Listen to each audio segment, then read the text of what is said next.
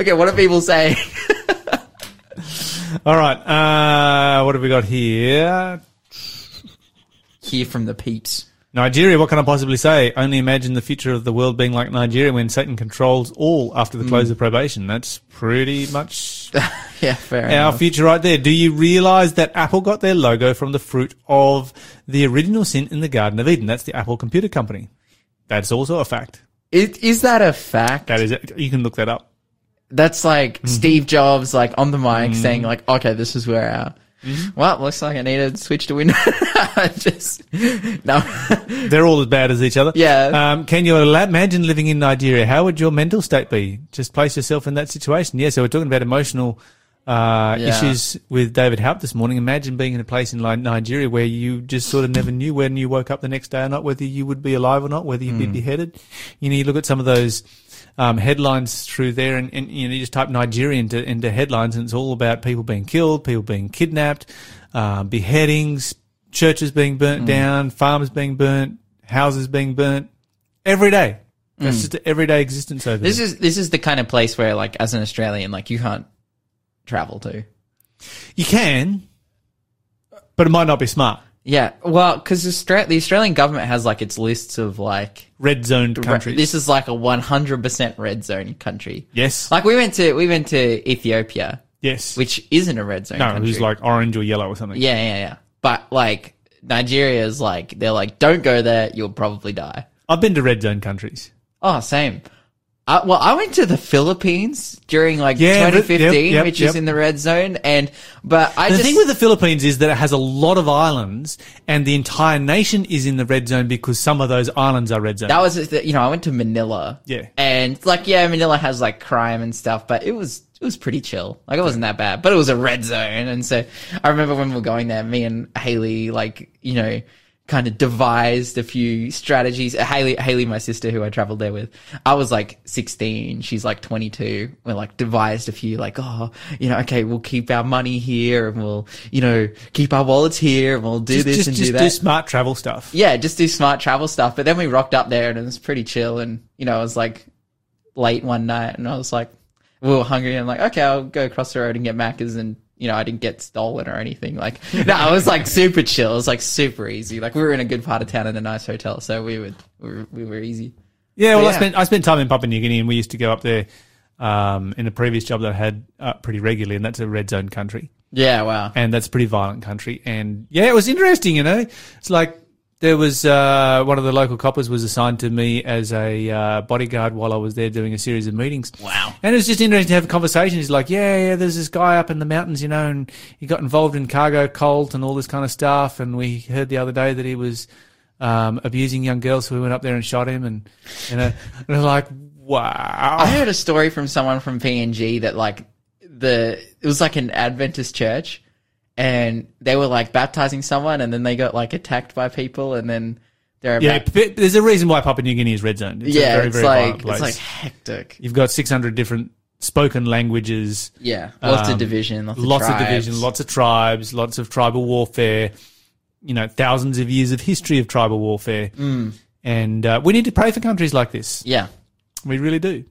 Anyway, let's move on. That was our text messages. Yes, so let's move on to our Bible study, Genesis chapter 42. So we kind of got up to, well, we missed yesterday because we weren't here, but we were talking about Joseph and his brothers.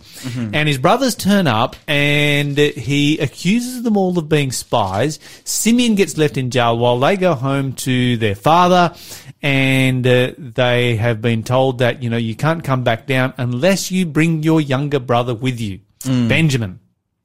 And of course, Benjamin has been the one who has replaced Joseph. Joseph was the favored child. Now Benjamin is the favored child. And all of the brothers have been living in a similar situation where, you know, Jacob is clearly playing favorites. Benjamin is one of the youngest of the brothers, and yet he is going to receive the birthright and all of the wealth. And you can imagine that the other brothers are not going to be happy with this. Excuse me.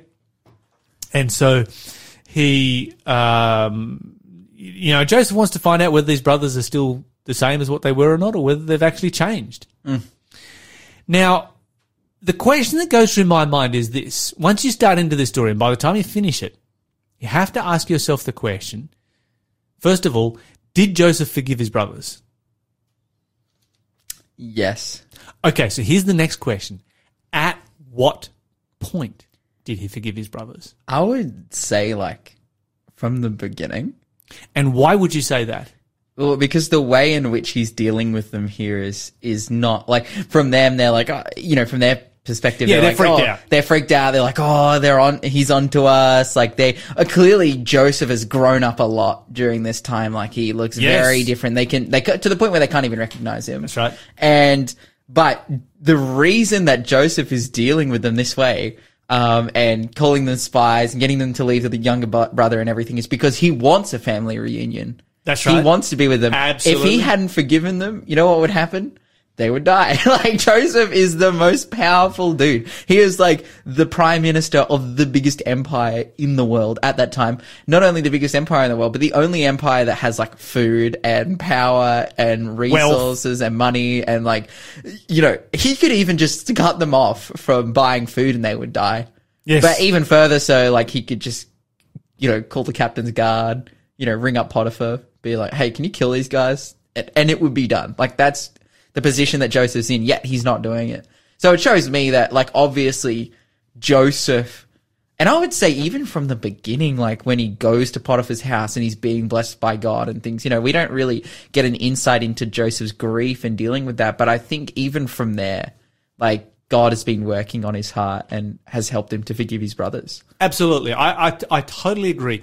And what I see here is this, and that is that when Joseph gets to Egypt, he instantly succeeds. Yeah. He succeeds in Potiphar's house. He succeeds in jail. Yeah. He succeeds as prime minister. And none of that success would have been possible without forgiveness. Which kind of does my head in, because that means that he must have forgiven his brothers somewhere between, the land of Palestine and the land of Egypt. While the Ishmaelites are carting him off, and he's been sold into slavery at some particular point along that road when he's given his heart to God, he has forgiven his brothers, because there is no way that somebody who refuses to forgive is ever going to have the level of success that Joseph had. It's particularly in the way that he has. We see like successful businessmen across the world who are immoral people. Yeah. But the way that Joseph is succeeding is through the express blessing of God. That's right, the express blessing of God, and that comes about as a result of having a clear conscience right across the board. Mate, that's a song title right there, what you said before, On the Road. A song about Joseph forgiving his brothers. Man, Lyle, you're a genius. Maybe now that I've come up with the title, Lawson, you need to go and write a song. I need to go and write a song. See, we've got a guitar here in the studio. Yeah, that's right. Get into it. COVID times. Write some music. Write some songs. That's right. Record it. We'll play it here on Faith FM. Story about Joseph forgiving his brothers. Yeah. So, and this is the really big thing that I see right here, is that the lesson for us is a lesson of forgiveness, because often we hang on to thoughts of revenge. Oh, yeah. You're listening to Faith FM, positively different radio. I mean, think about this. How many revenge movies are there out there? Oh, so many. Where the whole movie is some great wrong has been done to somebody, and they spend the entire movie to get that person back. And even when it's not a revenge movie, like even when, like, because I feel like people recognize that revenge isn't a good thing, but then it's cloaked then with like redemptive violence, which is also problematic. Like, leads to more violence. Like, it doesn't solve anything. No, that's right. And we see this, all the time. Like, this is the kind of, I feel like it's really kind of ingrained in people's psyches as well. I feel like this is the way that every world war has functioned and been won, is through redemptive violence. Not that defending your borders is a terrible thing, but, you look at the example of America, where you've got like, a country that's been attacked in World War II. So then they've joined the Allied forces to, attack back, which, fair enough. But then how that extended through the rest of the 20th century of this, kind of power trip of like, oh, well, to make sure that this doesn't happen and countries aren't invading other countries, well, then we need to invade countries and install democracy. And ultimately, like, that's led, the Middle East and all these countries. And I think the express example of that was like Vietnam. But yeah, it's like we see there, yeah, redemptive violence ultimately just leading to not good things. Yes. But we see Joseph not go into that at all.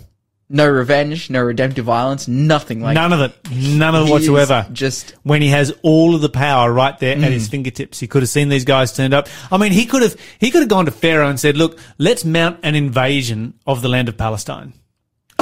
they would like we're You know, talking I'll go there. I will get my father. I will get my younger brother Benjamin, and I'll kill everybody else. dude, and he would smoke them. Like they're all in famine and drought. Uh-huh. They have nothing. Yes. Like Egypt is the only country that has food. Yes. Like they would destroy them. And it's a superpower, and they have a professional army. You know, they would have just walked in as if there was, you know, nothing to stop them at all. Yeah, but he doesn't. Like wow, that's powerful. Indeed. Very meek, I would say. Very acting. Yeah, you're right. Great You're meekness shown on Joseph's Tremendous part. meekness. Yeah, because as we've been talking about meekness in the past, meekness can only exist in proportion to the level of meekness can only exist in proportion to the level of power that you have. And we're talking about a dude with fantastically amazing, great power. And that power held in restraint. All right, let's read verse 21 to 24, chapter 42, verse 21 to 24. The Bible says, speaking among themselves, they said, clearly we are being punished because of what we did to Joseph long ago. We saw his anguish when he pleaded for his life, but we wouldn't listen. That's why we're in trouble. Didn't I tell you not to sign against the boy? Reuben asked, but you wouldn't listen. And now we have to answer for his blood. Of course, they didn't know that Joseph understood them, and he had been speaking to them through an because he had been speaking to them through an interpreter. Now he turned away from them and began to weep. When he regained his composure, he spoke to them again. Then he chose Simeon from among them and had him tied up right before their eyes. Yeah, wow. Oh my goodness. That is just absolutely full on heartbreaking. Right, you know, because the fact is that he turns away and he weeps. Yeah. He's long forgiven these guys. He loves these guys. They're his brothers. How can he love them when they sold him into slavery? You know, most of us would hang on to that grudge for like ever. You know what's crazy is immediately as soon as they end up in this situation, it's like, it's because of what we did to Joseph. They did not have clear consciences. Like, this has been weighing on them forever. They're so guilty.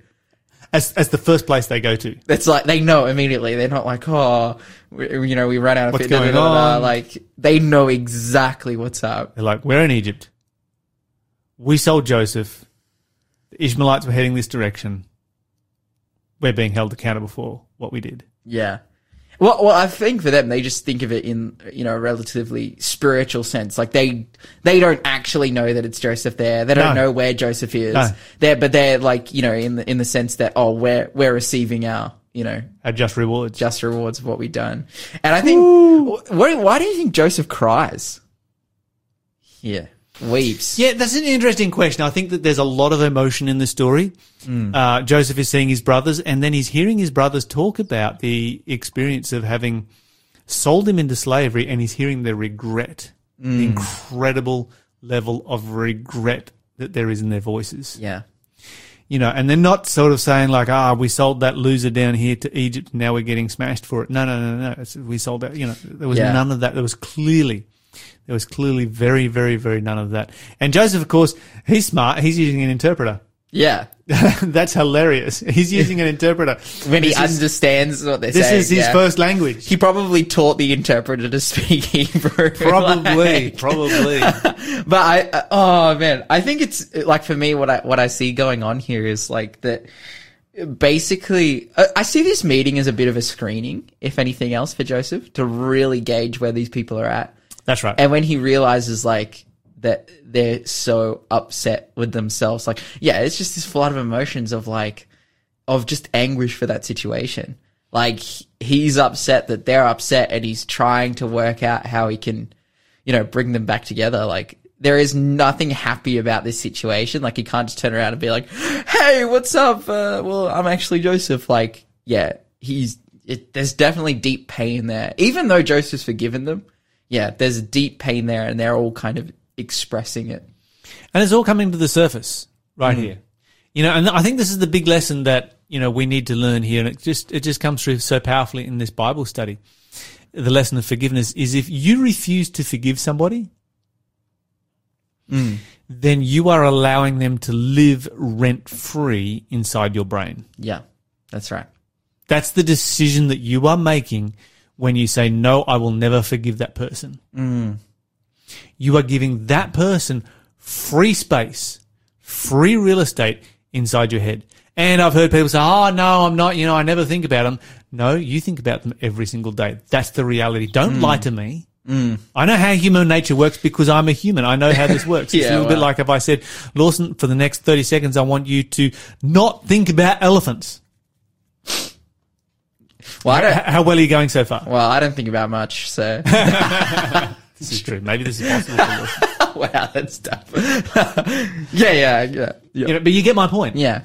And it's like the harder you try and put something out of your brain, it's like, I'm not going to forgive this person and I'm never going to forget what they did.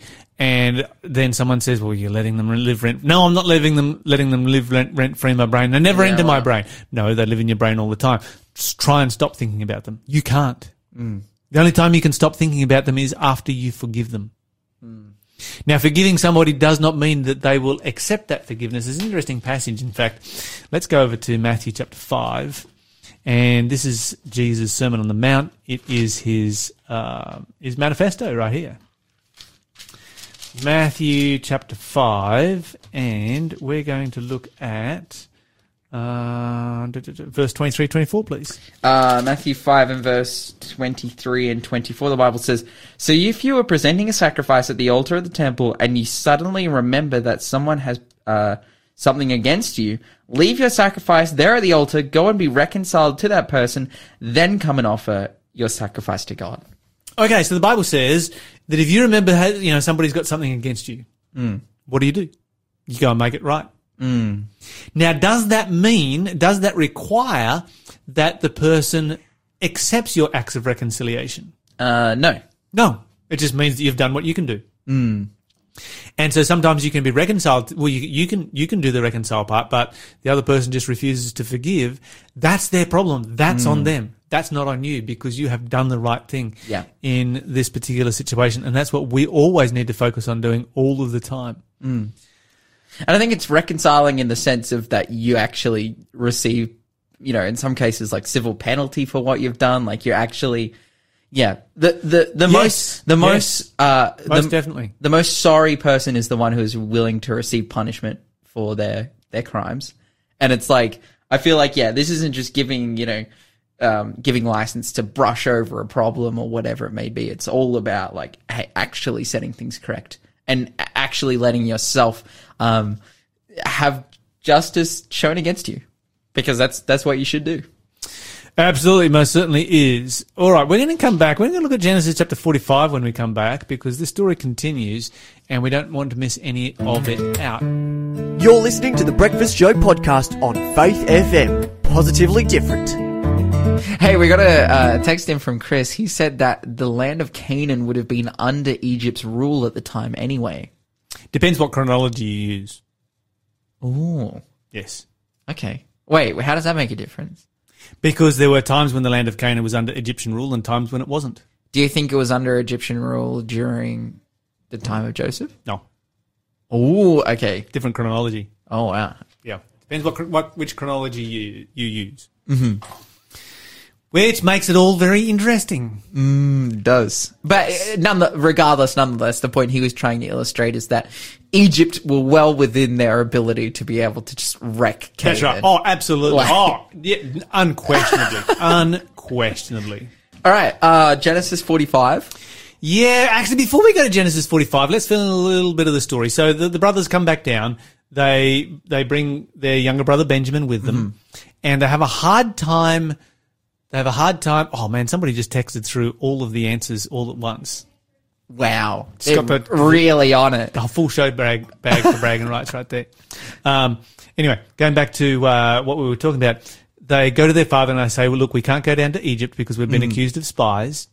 unless we prove that we're telling the truth. And the only way we can prove that we're telling the truth is if we take our youngest brother Benjamin with us. Yeah, wow. And of course, Jacob and Benjamin were incredibly close and had become even closer after Joseph had gone missing. And, he hadn't seen Joseph for, decades by now.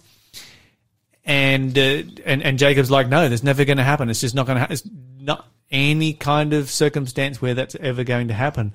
But the famine was getting so bad and they were facing starvation that eventually they reached the point where Judah, the oldest, goes and says, look, I will be a surety.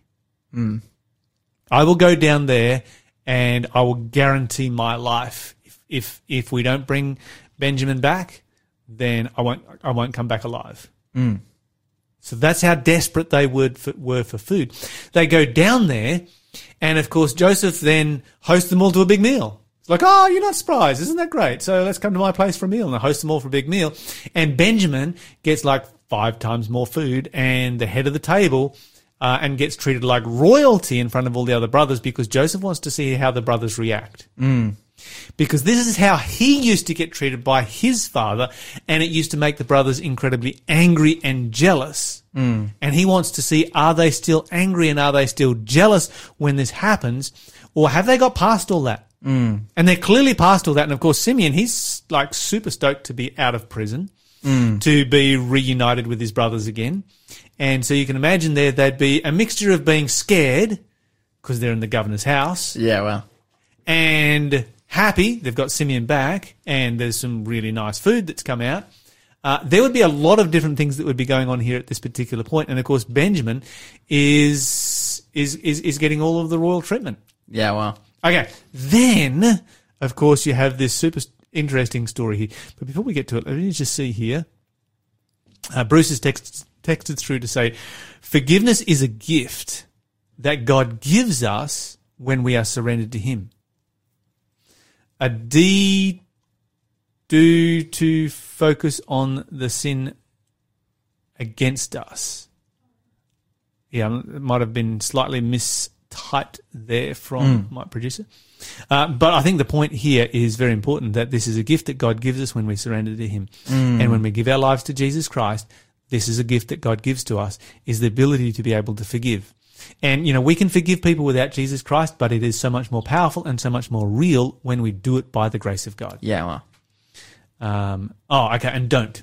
Yeah. When we are surrendered to Him and don't focus on the sin that is against us. Yeah, that makes more sense now.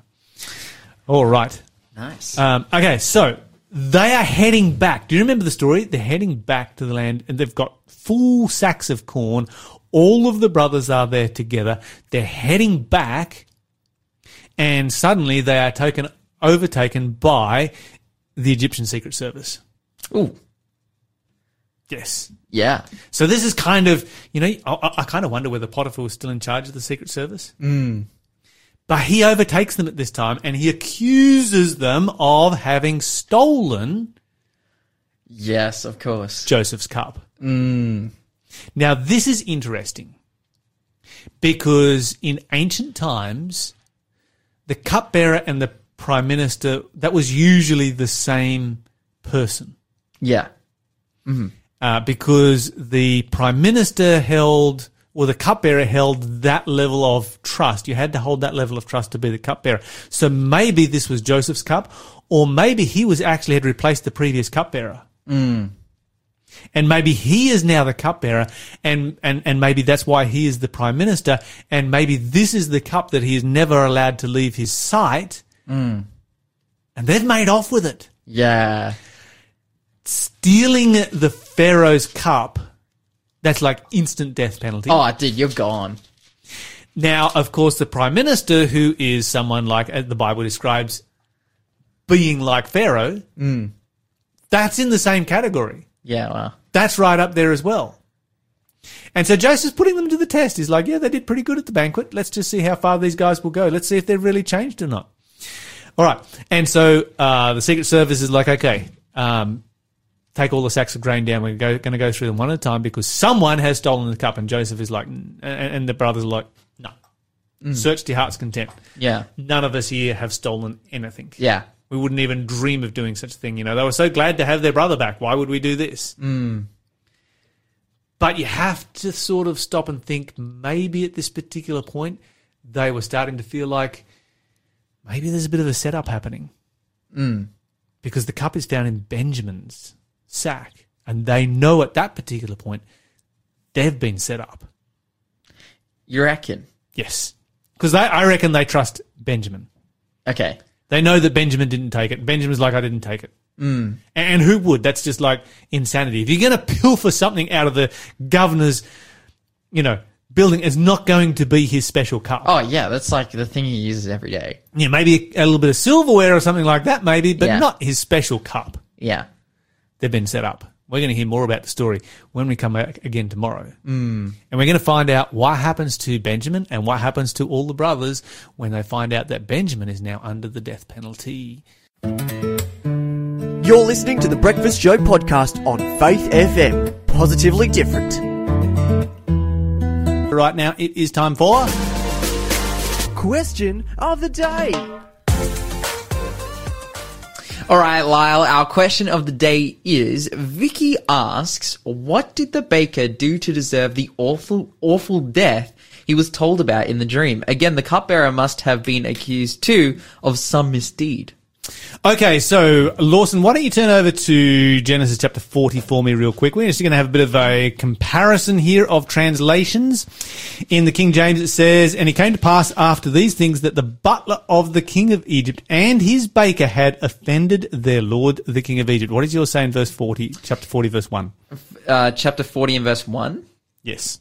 Sometime later, the Pharaoh's chief cupbearer and chief baker offended their royal master. Okay, so the Bible simply says offended.